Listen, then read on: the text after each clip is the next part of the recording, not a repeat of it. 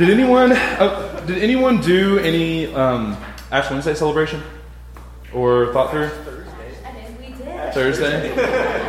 Oh, I thought you were correcting me. I was like, no, it's Wednesday, but that's okay. That's fine. Whatever you want to think, it's cool. How'd it go? Great. Yeah? What was tell me about it.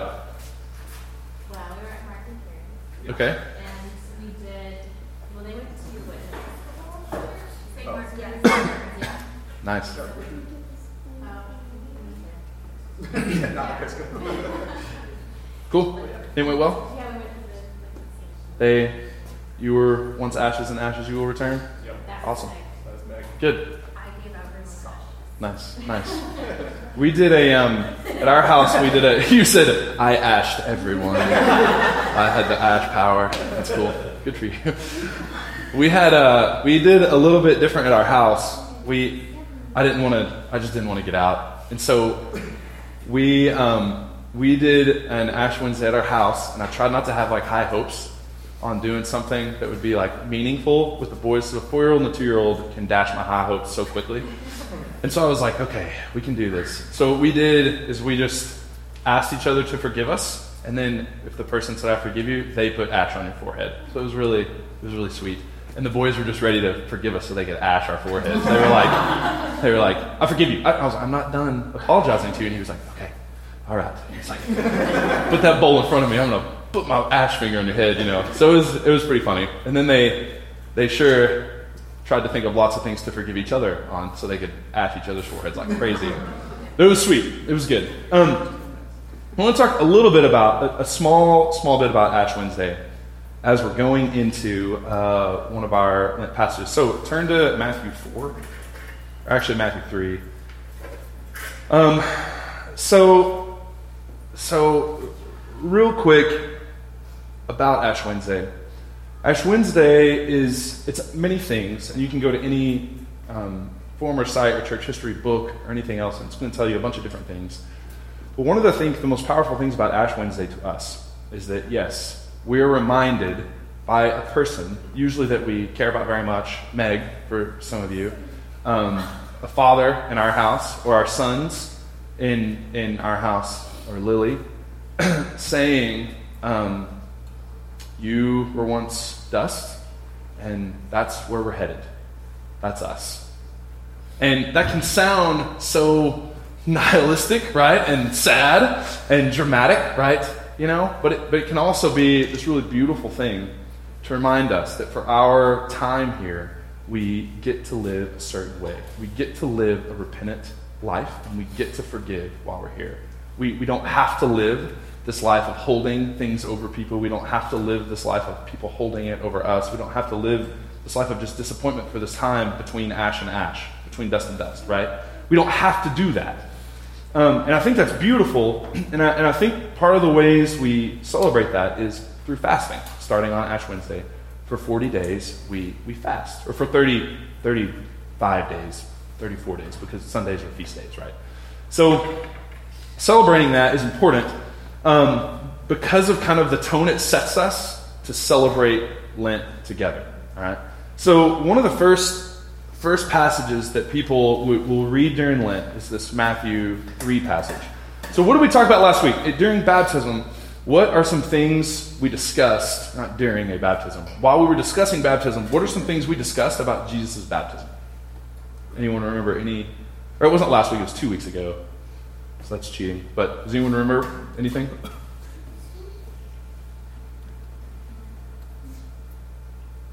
Prophecy fulfillment. Yes, prophecy fulfillment. What else? Go ahead. You can answer. You talked about how it represents different things within different denominations. Right. The way we show baptism would represent different things. So when does anyone remember what happens when Jesus comes out of the water? The dove comes down and it's the Holy Spirit. Right. Says something. This is my son, whom I'm well pleased, which is the same word for being pleased that we use 2 other times. Right. It's this rare thing that happens. So God says, from the cloud. Who knows? So just the voice of God appears when Jesus comes out of the water, which is interesting and We read that story and we're like, oh yeah, of course, that happens. But if that happened today, it'd be very strange. We would probably want to discount it some way or not enjoy it. Maybe we would, but it's very odd. And Jesus comes out of the water. The voice from heaven says, "This is my son, whom I'm well pleased." Again, that word "pleased" is important. It happens 2 other times in Scripture. Once when Jesus is transfigured, God says, "This is my son, whom I'm well pleased. Listen to him." And then once when Jesus tells us that, "Don't worry, little flock. My Father's pleased to give you the kingdom. It pleases my Father for you to have it, right? For you to have it in your hands, in your grasp." It's beautiful. So that happens, right? Jesus has this huge moment. It's special. It's beautiful, right? The expectation would probably be, go change the world now. Let's do this, right? You've been baptized. The dove descends on you. I don't know what that looks like either. I don't know if really just a bird came down or like what. Who knows what that looks like? I'm sure in our heads it's different pictured, but this happens. And then so what does Jesus do directly after that to celebrate? He goes to the desert. He goes to the desert. And what happens there? He's tempted. Okay, let's read that. Because it's like, that was a bad choice. Go save everyone now. Let's go do this. Go heal a bunch of people.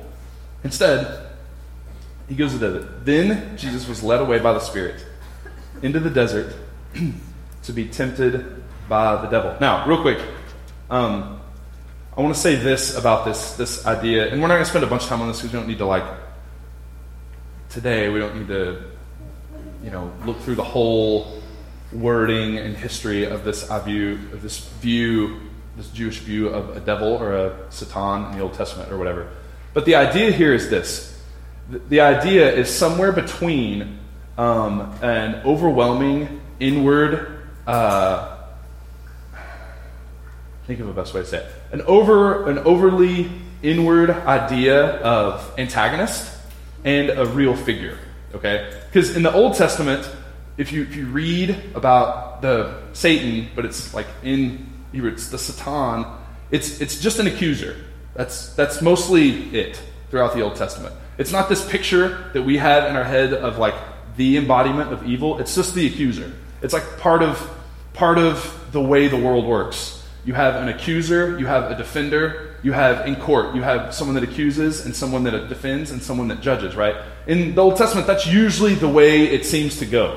It's just the accuser does things and the defender does things, and when those things come about, the one who judges takes care of it, and it falls into place, right? It's an order of that way. As you move into the New Testament, you've had hundreds of years of this interbiblical period where the view of this accuser has changed and moves and becomes more of a tempter in a lot of ways, or it becomes more of an embodiment of something, but not yet. It's not like Dante's Inferno yet. We're not there. That's thousands of years, not thousands, 1,200, 1,400 years from now. So we're not there, okay? It's not like the one who is one being that does all of the destruction quite yet. We're getting there in the way people see evil and the way people see a devil or a Satan in the Old Testament or whatever else, but we're not there. So when we're seeing this Satan figure, or the devil is translated in the New International Version, it's not the one in your head, okay? If anything, it's some cross between an embodiment of something and kind of our own desires or our own self, or just the world's way of pulling away from the kingdom of heaven that's at hand. Just to be overly simplistic. Does that make sense? Okay, let's get that going before we get in there. So Jesus was led by the Spirit into the desert to be tempted by the devil. After fasting 40 days and 40 nights, he was hungry. Where else do we see 40 days and 40 nights in Scripture? Noah, it rains. Long time, right? 40 days and 40 nights. Where else do we know?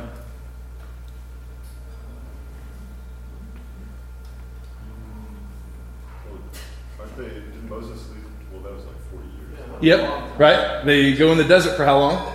Was that 40 years? It's 40 years. A bunch. So here's what I want to say about this. This very well may be 40 days. That's awesome. That's fine. It very well could be that it rained for straight away 40 days. and really the entire world was covered, that's fine too with me. The Israelites really could have been in the desert for 40 years, although probably quite a bit longer than that. But that's fine too. That's fine. The reality, though, about this time, this 40 days in the desert, is this idea of it's a long time. Okay? A long time. Maybe 40 days, maybe 140 days, maybe 31 days, right? But it's a very long time, a long enough time to stop trying to tell people it's 43 and a half days, right? Or that's the idea here, okay? So we can get in our head that we should all fast for 40 days from something, and that's cool. The idea here, though, is it was a long time that Jesus was fasting, okay? So he's fasting for 40 days. After fasting for 40 days and 40 nights, he was hungry. This is important because Jesus does feel hunger, and that's important when this was written, because it was explaining that he wasn't just God, but also man. So that's more than likely why that's in there, if Matthew's writing it. And then the tempter came to him and said, "If you are the Son of God, tell these stones to become bread." And Jesus answered, "It is written, man does not live by bread alone, but on every word that comes from the mouth of God." Then the devil took him to a holy city, had him stand on the highest point of the temple.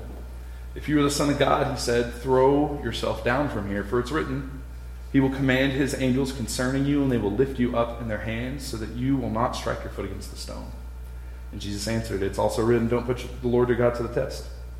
Again, the devil took him to a very high mountain and showed him all the kingdoms of the world and their splendor. "All this I will give to you," he said, "if you will bow down and worship me." And Jesus says to him, "Away from me, Satan, for it is written, worship the Lord your God and serve him only." Then the devil left him, and the angels came and attended him. And then right after this, he goes and gets disciples, and he starts proclaiming the kingdom of heaven is at hand, right? So that happens directly following this. So what leads Jesus to go to the desert? The Spirit, right? Is it a religious holiday where they're going to fast at this point? No. It's not like they don't, it wasn't Lent time for him, right? The Holy Spirit seems to just grab Jesus, leads him, not really, grabs his heart and leads Jesus to go to the desert and fast, go away and fast. Here's why I think that is so important for us. First of all, our life pace is outrageous. Outrageous. The Boitmans had to listen to our lament about our life pace and craziness and how ridiculous it is. And when they left, I was overwhelmed with this idea of the Holy Spirit calling Jesus to the desert, calling Jesus away, calling Jesus to forego something he's used to forego. And this idea of that, we get to celebrate it together in Lent. We get to say, okay, away from everything. And a lot of times for us, we're going to keep our schedule. You're going to keep going to work, more than likely. If you have 40 days off, you can take it at work. You should, because that's awesome. But you probably don't. I don't, for sure. But part of that getting away is our fasting. Part of that getting away is saying, okay, this part of my life will not be a part of it anymore. Whether it be a meal of the day, or 40 days of fasting without something, or I'm not eating this, or I'm not watching this, or I won't have Instagram, or I won't, whatever it is for us, whatever that daily is that's a part of us, to say, no, I will forego that for this 40-day stretch for us. And it's important because Jesus doesn't just decide to go there, right? It doesn't say Jesus on his own accord decided it was time to go to the desert. Or the apostles, or he didn't even have them yet, but the disciples are going to go to the desert, and so Jesus went along as well because he wanted to be a part of the community and enjoy the season of desert together, right? None of that happens. It's just the Holy Spirit and Jesus decide, now's the time, let's go to the desert. And I think that's important for us because we, again, celebrate this calendar time. That's great. That's fine to do that. And it's important. But the Holy Spirit and Jesus decide. Goes into the desert, and what's this first temptation? Yeah. What else about the food? Why is food a temptation at this point? Hungry. He's hungry, right? It's like the worldly temptation, right? Possibly, yeah. Temptation of body, right? What else? What else about it is intriguing that that's the first one? It's a basic need. It's very basic, right? It's just food. And how is the temptation said? Which again is funny too. Turn it from a rock. Right. Make this be this, right? Which is so interesting to me. I mean, the temptation could have been call an angel to come give you your food, right? It could have been, would you like some food, right? That could have been it too. But instead, it's make this into that. What does that say? Why is that interesting or unique? Or what could that mean? Why is that a temptation that's different from saying, if you'll just ask me, I'll give it to you, right? What's the difference there? I randomly read something about this last night. Do it. By Richard Foster. And he was talking about how it was like maybe an economic symbol. Like later he's going to turn lots of, fish and loaves into quite a bit. And this represents maybe even an economical, like, well, if you're the Son of God, you can give everybody food all the time, and that'll bring salvation, right? And his response is, it's more than that. And it's not to live by this thing you're saying I should be able to live by, this power you are trying to tell me that I have. Yeah, that's what I wanted. I'm so glad you said that. So I'm serious. That's beautiful. I love Richard Foster also, and that's like seared into my memory. So we're going right there, which is perfect. So Jesus later feeds everyone fish sandwiches, right? He turns 3 loaves or 5 loaves and 3 fish, depending on which story it is, he turns it into fish and bread for everyone, thousands of people, right? And they eat. Then he goes away, and what happens? They come over to him again, and what do they want? They want more food. They're hungry. They're starving. They're impoverished. They need food, more of it. And they say, please, can we have more? Do that again. What does Jesus say? Do you remember that story?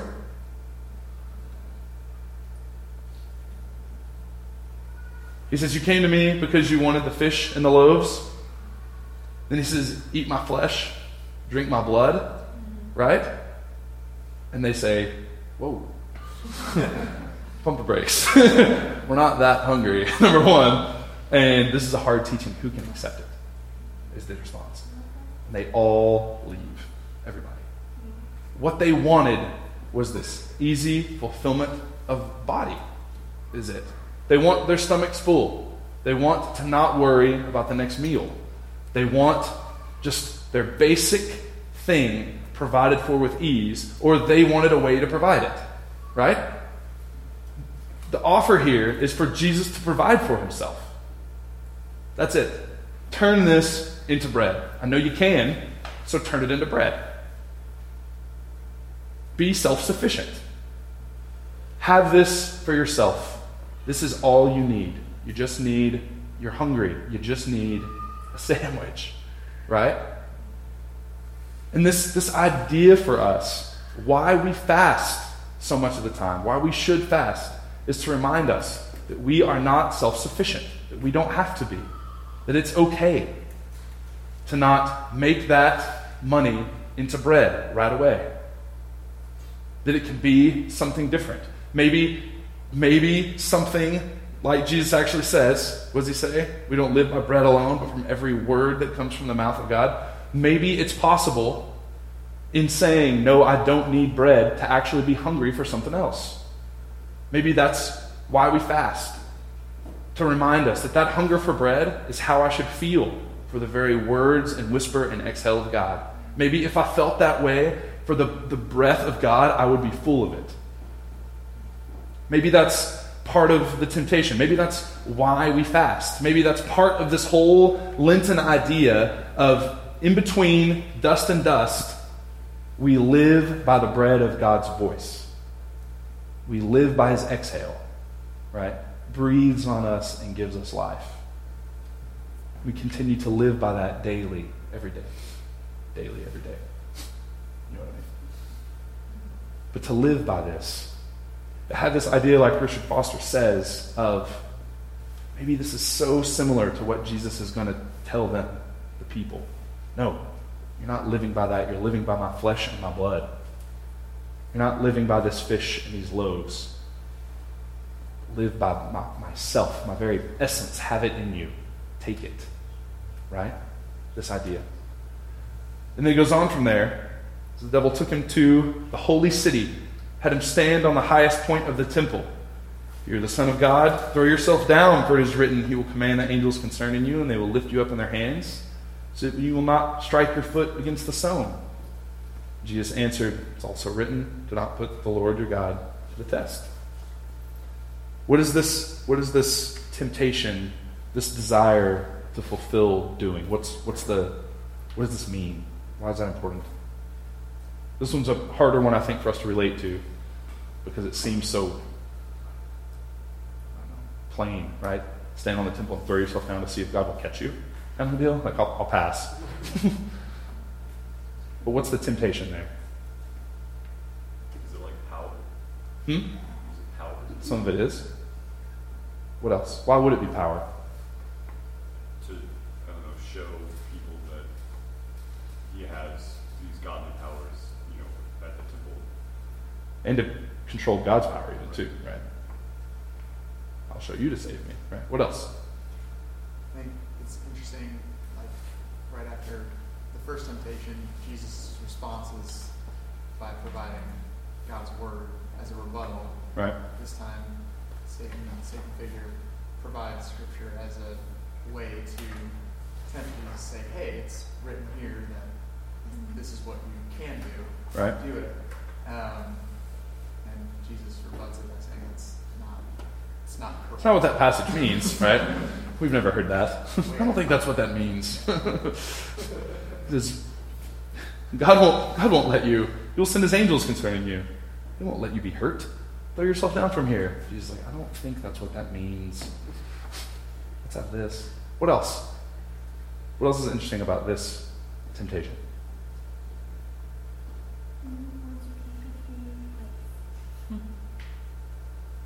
Because really, it sounds like you're trusting God to do something to me. I mean, trusting that God will rescue. Trusting that if you do something, God will be there to catch, right? Why is that not this? Why is that not what Jesus is doing? So think about it this way. We've probably all, maybe not, we've at least heard this at some point. We've heard people in their thought line this way. We've heard people saying, I'm just going to go for it. We'll see if God blesses it or something, right? I'm just going to do this. We'll see how it goes. God won't let us, surely, fail or whatever else, right? I think part of the idea here is, again, this idea of it's just one step removed from this self-sustaining life, right? I'll create my own bread. I'll make sure God takes care of me.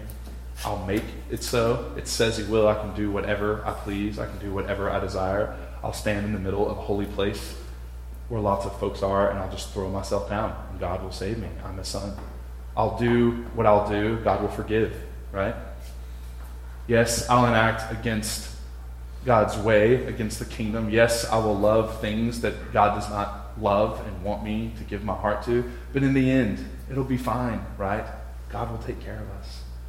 I'll raise my kids however I want. I won't put any thought into it. I'll just do what comes to me in the moment. And surely God will take care of them and end up making them all right? You know? I know I'm supposed to love my wife and to serve her like it's the only thing I owe in the whole world. I know I'm supposed to do that. We made a vow. It'll be fine, right? This idea that we have that God will just make it so. We can still do what we want to do. Want to jump from a steeple? We can jump from a steeple. if we want to directly go against God's way for our family and worship money, then surely God will still bless us and help us have a nice, normal life and we'll just make sure we pray before bed. It's this idea that our entire culture lives by. This is the one to me that I'm like, oh my gosh, this is so pervasive and prevalent within us. We'll just do as we wish. God will send angels concerning us and not let us strike our head too hard on the stone. This temptation, Jesus says, no, don't put your Lord God to the test. Paul says, I'll work out my salvation with fear and trembling, actually. Right? This answer of, oh no, it's important for me to know I'm on the path with Jesus, that I'm with him always. It is important to me that I think through this and am wise about my faith. It is important to me that I do everything I possibly can to love my parents and honor them, because the Bible's not joking when it says it. And when Scripture says it's better for you to love your wife, I should learn how.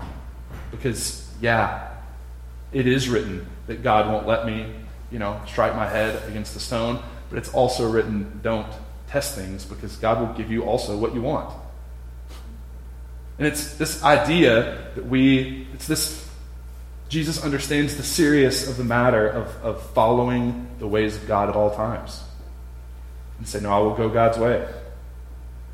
And then we move on. I spent too much time on that. We go on and it says, again, the devil took him to a high mountain, showed him all the kingdoms, all the splendor of the world, and said, I will give this to you if you will bow down and worship me. And Jesus said to him, away from me, Satan, for it's written, worship the Lord your God and serve him only. What's the temptation here in our own words? What's interesting or unique about it?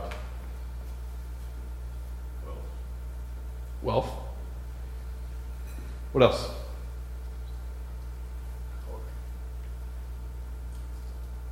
I mean, this is kind of the general belief that the Savior is going to come down and rule the world, right? Right. And so the idea that he's going to get his worldly reward of inheriting everything. Right. But in doing so, we look at Jesus' character. He came to serve, not to be served. And it's the exact opposite of his purpose here. Because what do the disciples think we're doing still even up to the crucifixion? What do they think Jesus is going to do? He's going to defeat the Romans. They're going to take Jerusalem first, and they're going to own it all again, right? They're going to return to splendor. It's this direct idea. I think that's such an... I think it's right on. To say that this is kind of what at the time, every Jewish boy would hope Jesus does. They're like, no, really, let's do it. I don't know how the Satan is involved with that, but let's do it. Let's have all those things.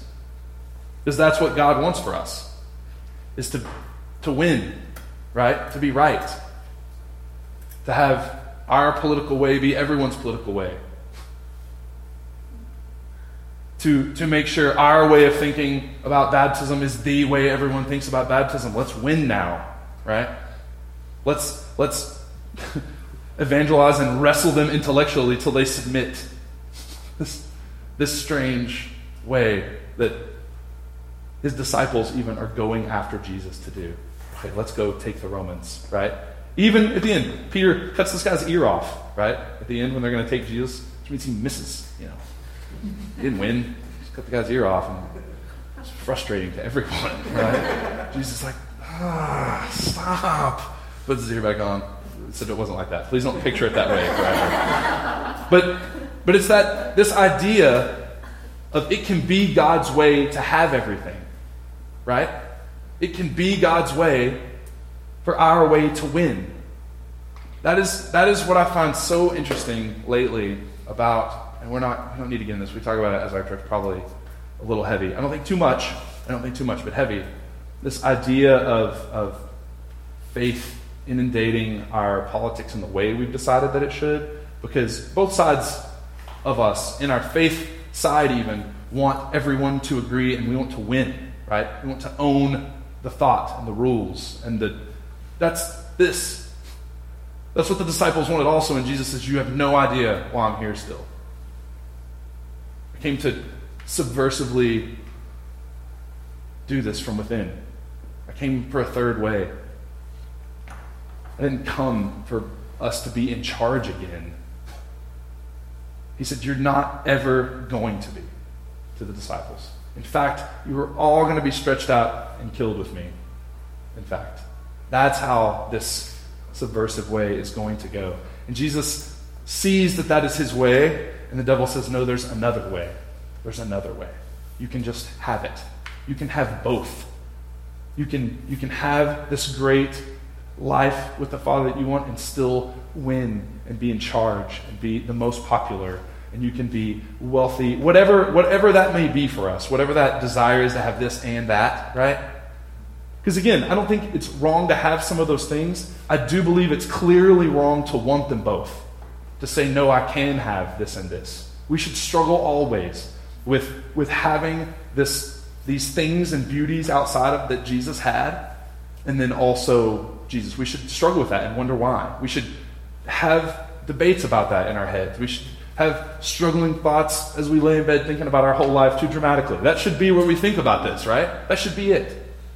And instead, we so quickly submit to, oh, I can have both. That's okay. I can have the splendor and the glory. I can have the fame as well. I can have all these things that weren't a single part of Jesus' life, but it's very much okay. And we easily submit to this. And the disciples were ready to. They were like geared up to submit to this one. That's part of why I say too that the idea of Satan or the devil here isn't necessarily a figure to bow down to, a person to choose to worship instead, but a system, a way, a part of ourselves even that we want, right? We have James even say it later when it's this idea of we're led away by our own desires and then tempted by things. You remember? That's the way it goes. It's us that starts it kind of thing. It's this. That's why I think we fall into this one so easily. Because it's us that wants all those things. It is. You can't blame that on this devil. No, we want that. I do. I want people to think I'm great. Me. The devil didn't start that with me. That's crazy. The Satan, whatever it is, you know? And this is hard. So what I want to say with all of this, these temptations, is not to just, again, beat this story to death, but see that this is us. This is our life.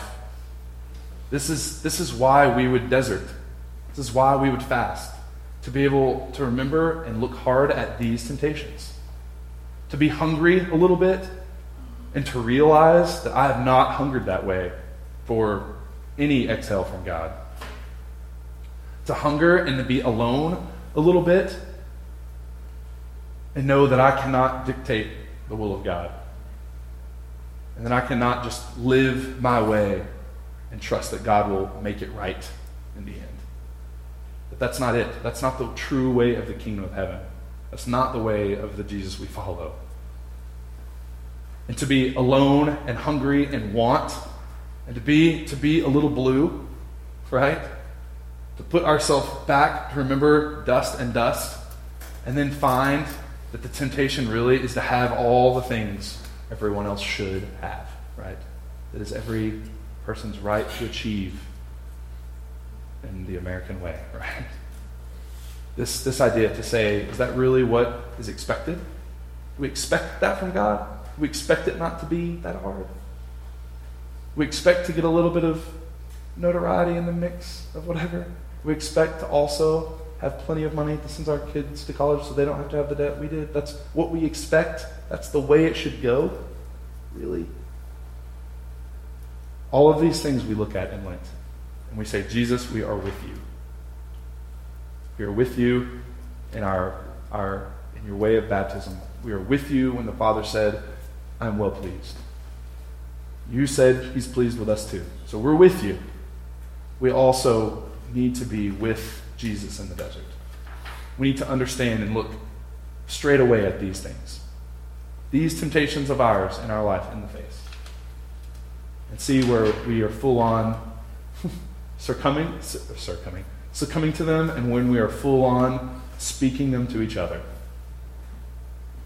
Where am I full on helping Lily to think that this is the way, you know? And I just want us to look at that as we enter this season and remind ourselves that Jesus faced these things. That it must have been tempting in some way to have bread and to be able to make it yourself, or it wouldn't have been brought up in the first place. It must have been important for Jesus to get to do a little bit of whatever he desires on his own and trust that God will just make it right. Right?